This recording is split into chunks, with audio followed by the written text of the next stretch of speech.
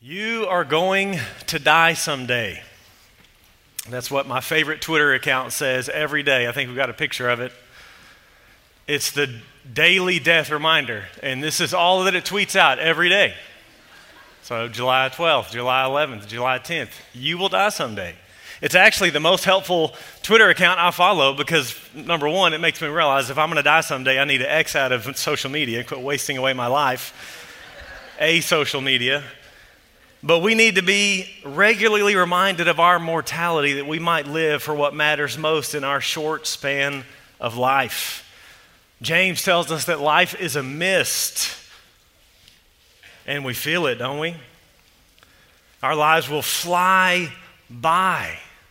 And so as much as it hurts and as painful as it can be, we need to remind ourselves we will die someday. Our lives will fly by.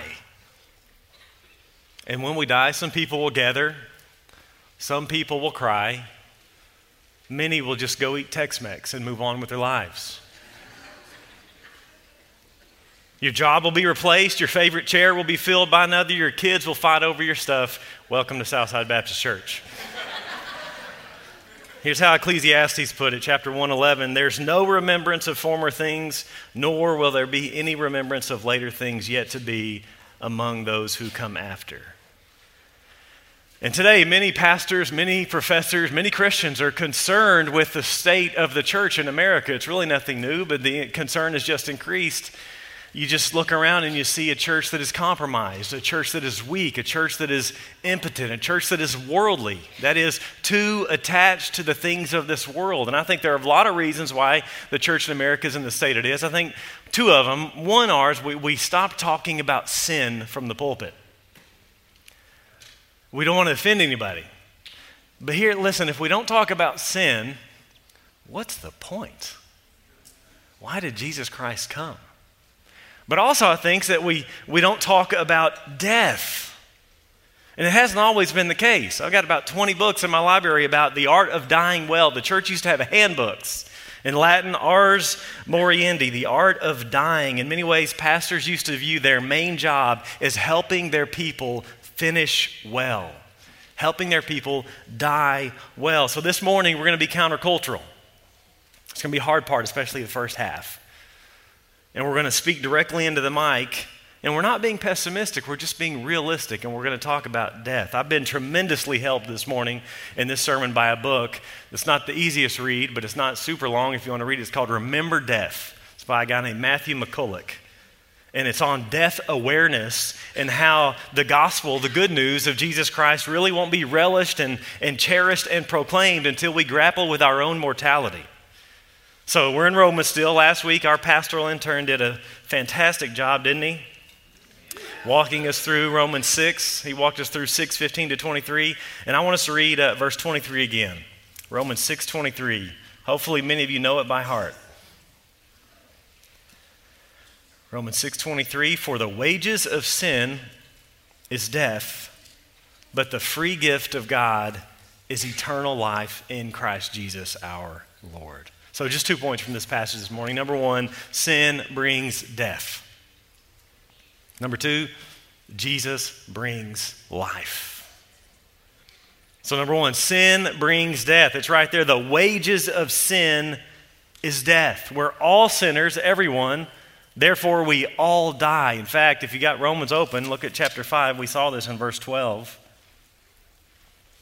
We have the explanation of where death came from. Therefore, just as sin came into the world through one man, talking about Adam, and death through sin, and so death spread to all men because all sinned.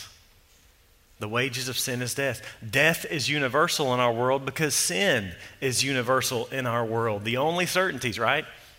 Taxes and death. 10 out of 10 die. It's the great equalizer. It's the great leveler. As one Puritan pastor put it, against this arrest, there is no bail. Here's how Spurgeon put it. Here is the history of the grass. Sown, grown, blown, mown, gone. And the history of man is not much more. Augustine said that we live a dying life. Or maybe some prefer a living death. Every birthday is one less year. Every beating pulse decreases the total number we're given. 2 Corinthians 4 says, outwardly we are wasting away. Life is a savings account in reversed. Daily depletion. Everything we have will one day be lost. It really is terrible. And I want us to feel that this morning. Too often we want to stay happy and clappy, but we need to lament at times. And death is a tragedy. I love Facebook Memories or the Time Hop app where you can view, 2, 3, 4, 5, 6, 7, 8, 9, 10 years ago. And they're sweet memories, but you know what they also are? They're mementos of what I have lost. They're mementos of things I will never see or never experience again. And they're adding up. Death is hard. To age is to lose. As we continue to age, we lose more and more. In his novel, Everyman, Philip Roth says that old age is not so much a battle, it's a massacre. Just lose and lose and lose and lose. Death is this siphoning process. It's not really a one-time event, it's a lifelong process. So Job 18 calls death the king of terrors.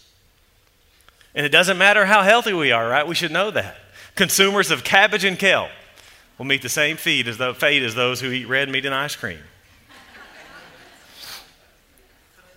You've probably all heard of the Atkins diet, right? Really popular at one point, mostly forgotten by now. Well, it was named after Robert Atkins, famous nutritionist and cardiologist, and so influential that Time magazine named him one of the top 10 most influential people in 2002. Did you know in 2002 he had a heart attack? And he died in 2003. Now known as a fad diet. Doesn't matter how healthy we are. We'll lose family. Your work will largely be forgotten. McCulloch in his book tells the story of a heroic civic leader known throughout the city for how much good he had done over his lifetime. He began to age and had to let go of his job, but he still wanted to work, and so he ended up working in a shoe store. Went from leading a business, CEO and entrepreneur, to getting size 7 for teenage girls. Then he gets sick and he dies, and he has this, before he's dying though, he has this wall, this plaque next to his bed of all his achievements and certificates and plaques. And he tells the story that just 2 weeks after he passed away, he said, okay, what are we going to do with these plaques? And they donate them to an amateur woodworker. Life's work forgotten and torn up in 2 weeks. See, even the greatest of legacies is soon forgotten, right? I've mentioned before, most of us don't even know the names of our great-grandparents. When's the last time you thought of your great-great-grandma? Mostly forgotten by our own descendants in 2 generations. All the wealth you accumulate, all the stuff you accumulate is just going to be gone. It's going to be used to turn your kids against one another. I see it all the time. We spend our lives trying to attain more, and for what? Temporary satisfaction. It never lasts. The new always wears off. We know that, right? John D. Rockefeller, one of the wealthiest men that we've seen, was asked, how much is enough? And he said, just a little more. And did you know that that's always the answer? Always the answer. Just a little more. But in the end, everyone loses everything. Someone asked Rockefeller's assistant, how much did he leave behind? And she said, every bit of it. The more we have to lose. Regardless of how high we fly, we will come down. Sin came into the world through one man and death through sin. And so death spread to all men because all sinned. The wages of sin is death. The picture is bleak and we need to stare at it because if death's no big deal, then Jesus Christ is no big deal. We need to be regularly reminded of our mortality that we might live for what matters most in our short span. Until we grapple with death and we grapple with its harsh reality, the promises of life through Jesus remain irrelevant and detached from everyday life. And so we need to talk about it and we need to think about it. But American culture has sought to remove it from public discourse. We don't talk about it. We avoid it. We fight it. We hide it, as if pretending it doesn't exist will actually fend us from it. You know, it's like kids. If they think there's a monster in the room, what do? Pull the cover over their head. as if there were really monsters, and they're not, but if there were, that 2 inches of cotton would actually protect them. Or I hear that ostriches will bury their head in the sand if they're being hunted, because if they can't see it, it must not be real. How dumb, right? But don't we do the same thing when it comes to death? Like Louis XV of France, he refused to let any of his advisors speak of death in his presence. Couldn't even utter the word. And you know what? He still died. Anyway, in this book, McCulloch lays out 4 ways that our culture seeks to deny the reality of death. Number 1 talks about where we die. Death has moved from the home in our culture to the hospital. Just as recent as 1945, most deaths occurred in the home. It was the norm. Families would take in their loved ones that were aging, and they would take care of their dying loved ones. And so people were exposed to death regularly. There was no isolating children from the cruel realities of death. But now, dying's been taken out of the home. It's been taken out of community. Now we sneak dead bodies away. We've got secret back doors in hospitals and nursing homes where we can try to hide the evidence. No longer in a bedroom with the family around. Now nursing home and intense care units with strangers in the room with sanitized smells and rhythmic beeps. So where we die has changed the way we view death. Second thing he mentions is how we fight death. Now we can fight death with sophisticated medical technology, and praise God for common grace. Medical technology has been a huge blessing to society. In the late 1600s, the average couple gave birth to 9 children. But 3 of the 9, on average, would not live past 21 years of age. 1/3 wouldn't make it. Cotton Mather was a very influential New England minister. His wife gave birth to 14 children, and they buried 13 of them. It was just the norm. Death was present. It was an expectation. If a fever broke out, you weren't irritated because you had to make a Walgreens run. You didn't know if you would live. Times have changed, and for the better. But here's the problem. It has caused us not to have to grapple with our mortality like they did in previous generations. Infant death is way down, praise the Lord. No epidemics, at least for now, like smallpox, yellow fever. We're shocked when someone dies from influenza. We live longer. Again, in the late 1700s, not that long ago, life expectancy was in the late 30s. Now it's almost 80. So we live longer. We live with more comfort. Praise God. Pain medication, epidurals, surgeries from anything from cancerous tumors to herniated discs to less than 20/20 vision. But again, a side effect from all of our sophistication is that when a person is dying, there's always something more to do. Always. More that can be done. Deny it, fight it, delay it, postpone it, pay for it. Always another surgery, another medicine, some new experimental procedure, a second opinion, a third specialist. And now many doctors view death as defeat, and so they're happy, and many families don't ever want to let go, and so they continue to try something new.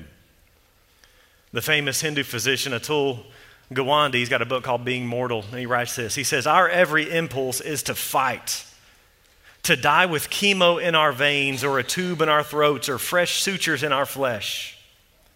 The fact that we may be shortening or worsening the time we have left hardly seems to register.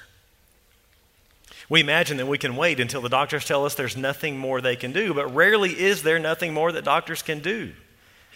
They can give toxic drugs of unknown efficacy, operate to try to remove part of the tumor, put in a feeding tube if a person can't eat. There's always something," end quote. And Gawande points out that Medicare spends 1/4 of its money on the 5% of patients in their final year of life. Most of that within the last couple of months when it's really pointless. We deny it and we fight it, and we have the technology to deceive us into thinking that we can. Just a couple weeks ago, USA Today had this article about the new most rigorous form, most aggressive form of life support. It's a machine called ECMO. And what it will do is it will actually take the blood out of a person and run it through the ECMO machine and oxygenate it and then bring it back into the body. It's incredible technology. You can have a person stay alive for days or months when their heart or their lungs no longer work because of this machine. One patient paid $4.2 million for 2 months on this machine. And so it's a multi-million-dollar way to cheat death until a clot forms, which inevitably happens. And so we deceive ourselves, and the technology we have now deceives us. But we've got to know we can't cheat death. We may be able to postpone it, but it will come. And it'll become, Romans 6:23, because of sin. The wages of sin is death. We don't die due to a deficiency in medical technology. We die because we are sinners. Third way we fight death is how we handle death. The modern day funeral industry is just that, an industry. For a pretty penny, you can buy the most comfortable clothes for your deceased loved one. Many of you will know about her satirical book, The American Way of Death, and in it, Jessica Mitford talks about various ways that we treat the dead as though they're living, and she speaks of a company called the Practical Burial Footwear Company in Ohio. Here's how they describe one of their products. This shoe reflects character and station in life. It's superb in styling and provides a formal reflection of successful living. I don't know about you, but when I've been to funerals, I've never even seen the shoes.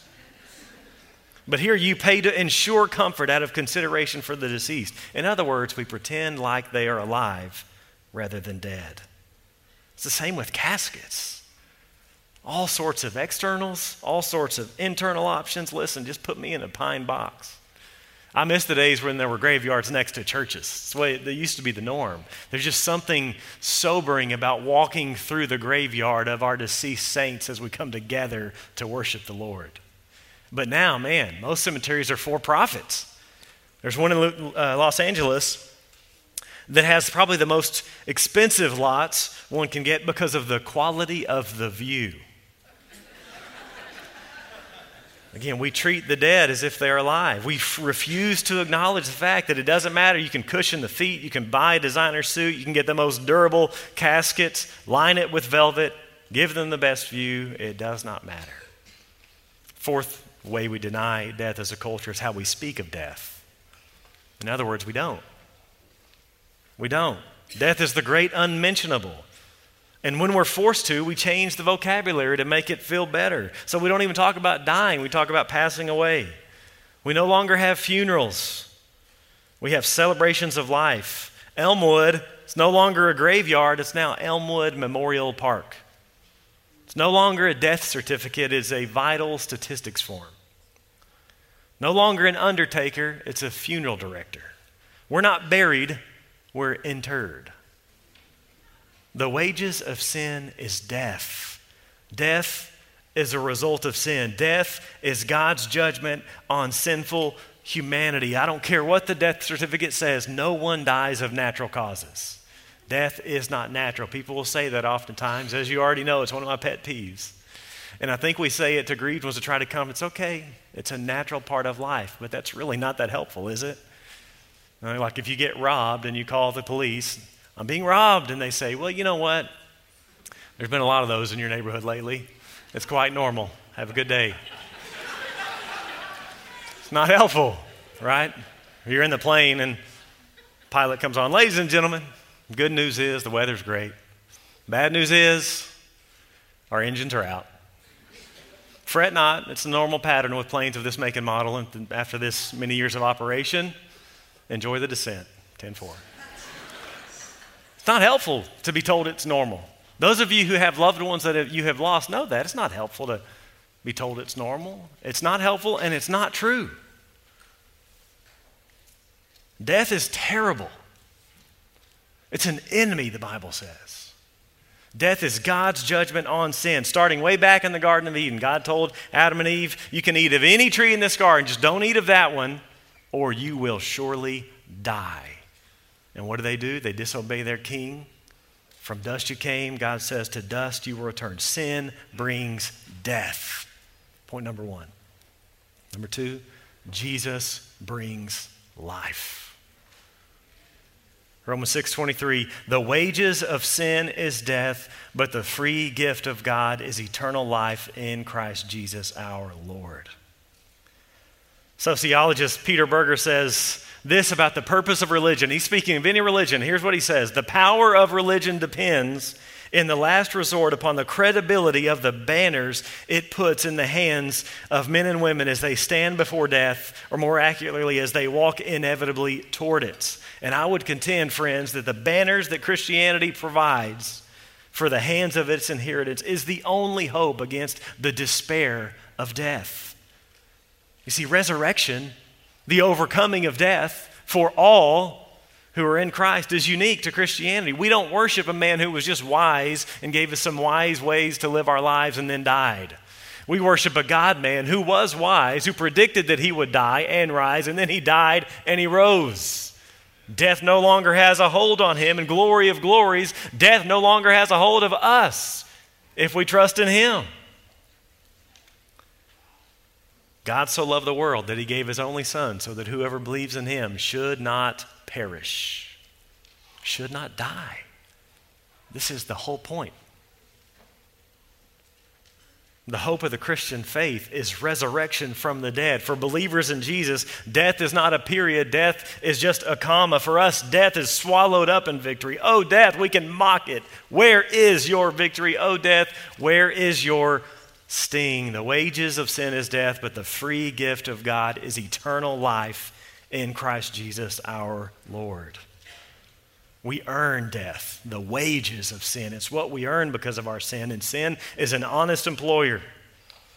But the free gift of God is eternal life. We merit death, we receive eternal life through faith. Death is a merited wage, but eternal life is undeserved. And eternal life is just life beyond the reach of death. We gain life through Jesus. We will be resurrected because he was resurrected. The Bible calls him the first fruits. Much more is coming. He's the firstborn from the dead. This is why the New Testament refers to the death of believers not as death, but as sleep. We don't die, we go to sleep because there's going to be an awakening on the other side of the sleep. It's where the word cemetery actually comes from. It's from a Greek word, komateria, which just means sleeping places. Death doesn't have the last word for Christians. We don't have to fear it. In fact, listen to one of my favorite passages, Hebrews 2. Talks about why Jesus became a man. Why Christmas? What's the point of Christmas? Since, therefore, the children, that's us, share in flesh and blood, he, Jesus, himself likewise partook of the same things, flesh and blood. The Son became a man. Here's the purpose. That through death he might destroy the one who has the power of death, that is the devil, and deliver all those who through fear of death were subject to lifelong slavery. We've been freed from the fear of death because of the death of Jesus on our behalf. Sin brings death, Jesus brings life. Let me close with just two applications. Number one, consider death. Reflect on death. Meditate on death. Here's how the psalmist puts it. Oh Lord, make me know my end and what is the measure of my days. Let me know how fleeting I am. I wonder if you ever pray prayers like that.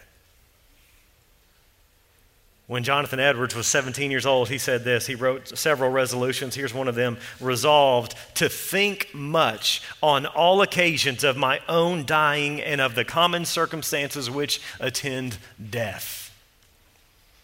He also committed to meditate on heaven for 20 minutes a day. I wonder how different would our lives be if we woke up, first thing we did.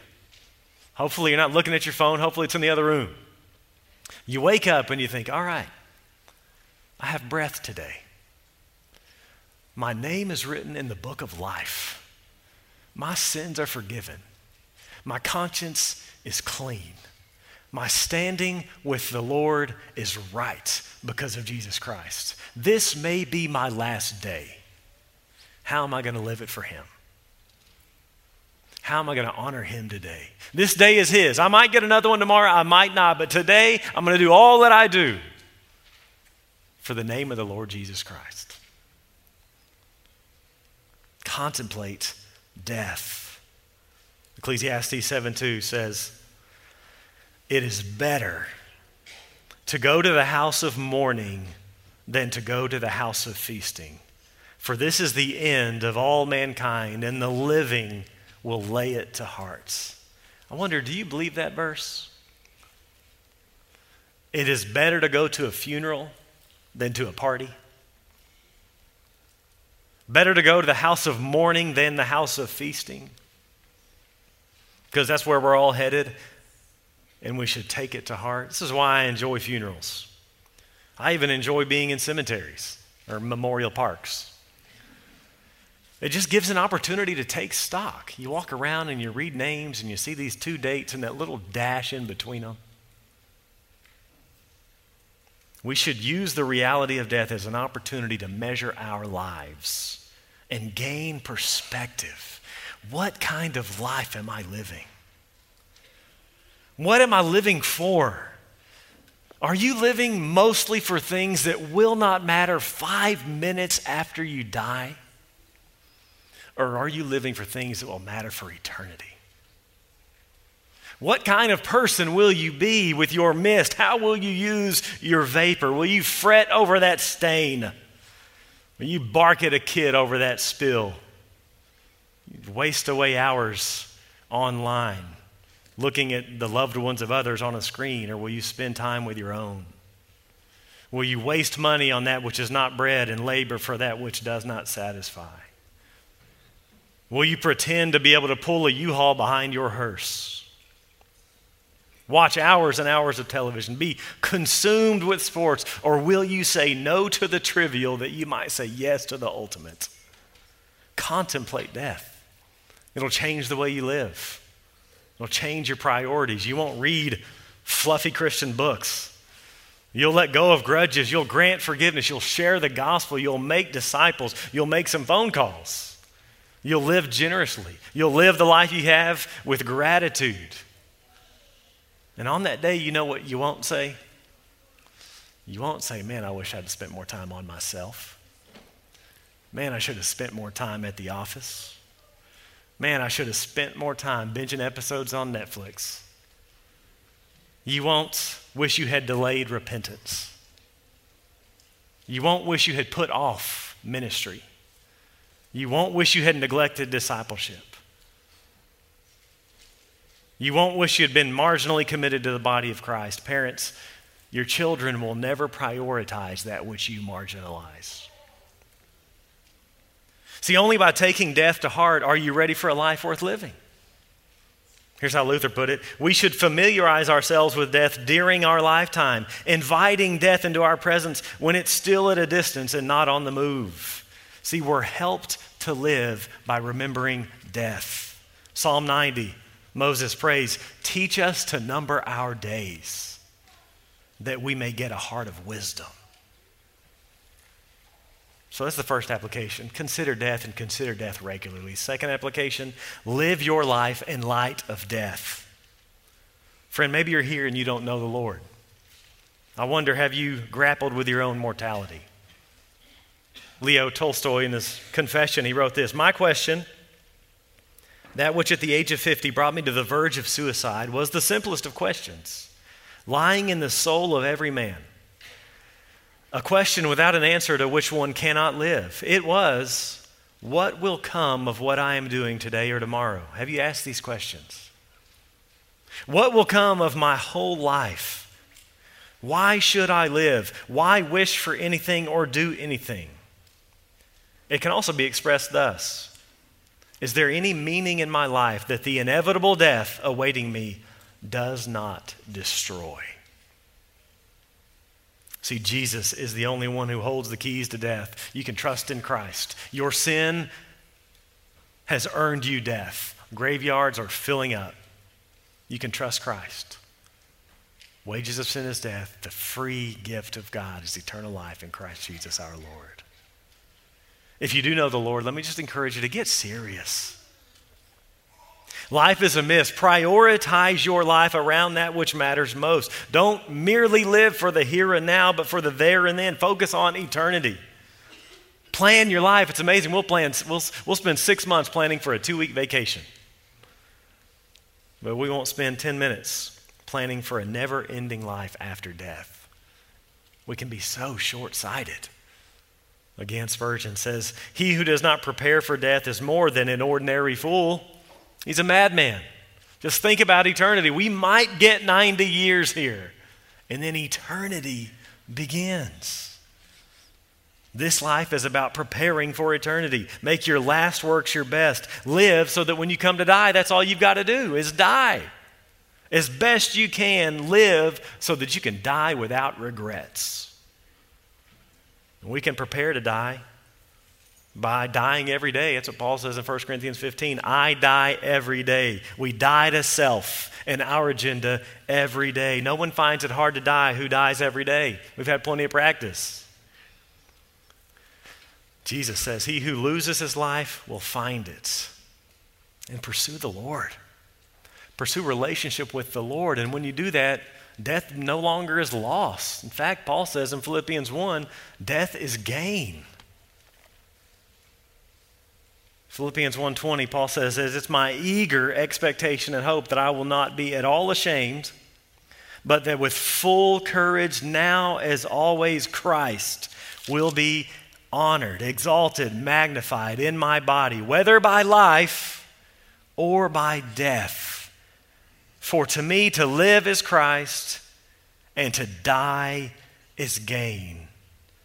He says later, my desire is to depart and be with Christ. That is far better. I wonder, is that true this morning? Can you say, death is gain? For the one who loves the Lord, death is gain because you get to be with him.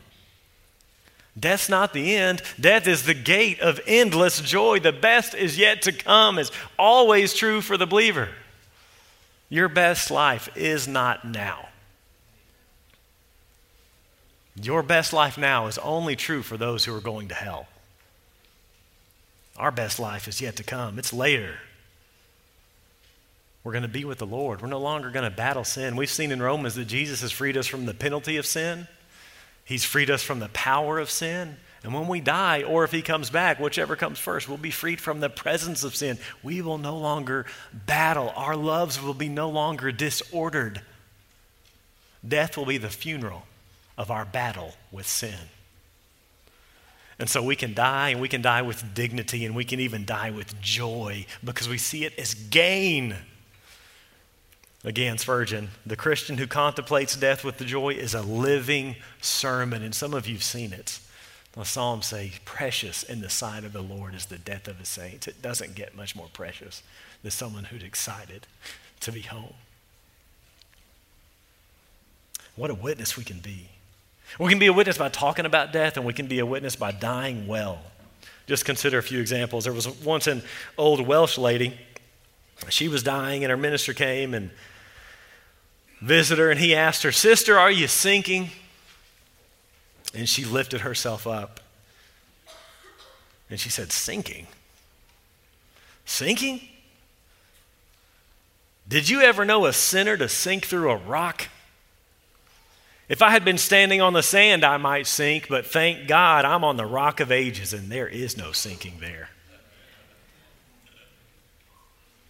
Dietrich Bonhoeffer was going to his execution, and he told his friend, "This is the end, but for me, it's the beginning of life."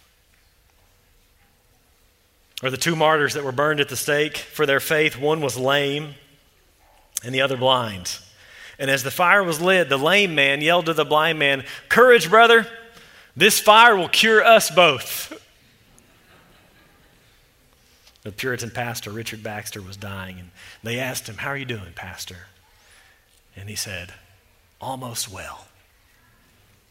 See, death is the best prescription for suffering saints.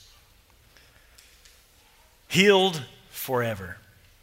D.A. Carson likes to say, "I'm not suffering from anything a good resurrection can't fix." Toward the end of his life, American evangelist Dwight Moody said, "One day you're going to hear that I'm dead. Don't believe it. I will then be as alive as never before." But it's so much more than new bodies. It's Philippians 1. It's presence with our King.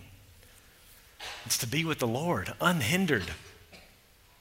I've shared the story of Johnny Erickson, taught it before. It's worth sharing again. Johnny was crippled at 18 from a diving accident. She's in her 70s now, so she's been a quadriplegic her whole life. And she was once asked, Johnny, when you get a resurrection body, you get those resurrection legs, what's the first thing you're going to do with those resurrection legs? And she says, I'm going to bow to my resurrected knees. And I'm going to praise my King for saving my soul. Heidelberg Catechism, question 1. What's your only comfort in life and in death? That I'm not my own, but belong, body and soul, in life and in death, to my faithful Savior, Jesus Christ. He has fully paid for all my sins with his precious blood and has set me free from the tyranny of the devil. He also watches over me in such a way that not a hair can fall from my head without the will of my Father in heaven. In fact, all things must work together for my salvation. Because I belong to him, Christ, by his Holy Spirit, assures me of eternal life and makes me wholeheartedly willing and ready from now on to live for him. The wages of sin is death. The gift of God is eternal life in Christ Jesus our Lord. It's not to say we take death lightly by any means. The Bible calls it an enemy. It is an enemy, but it is a defeated enemy. It's called the last enemy, and its defeat is sure. It's not to say that we don't grieve.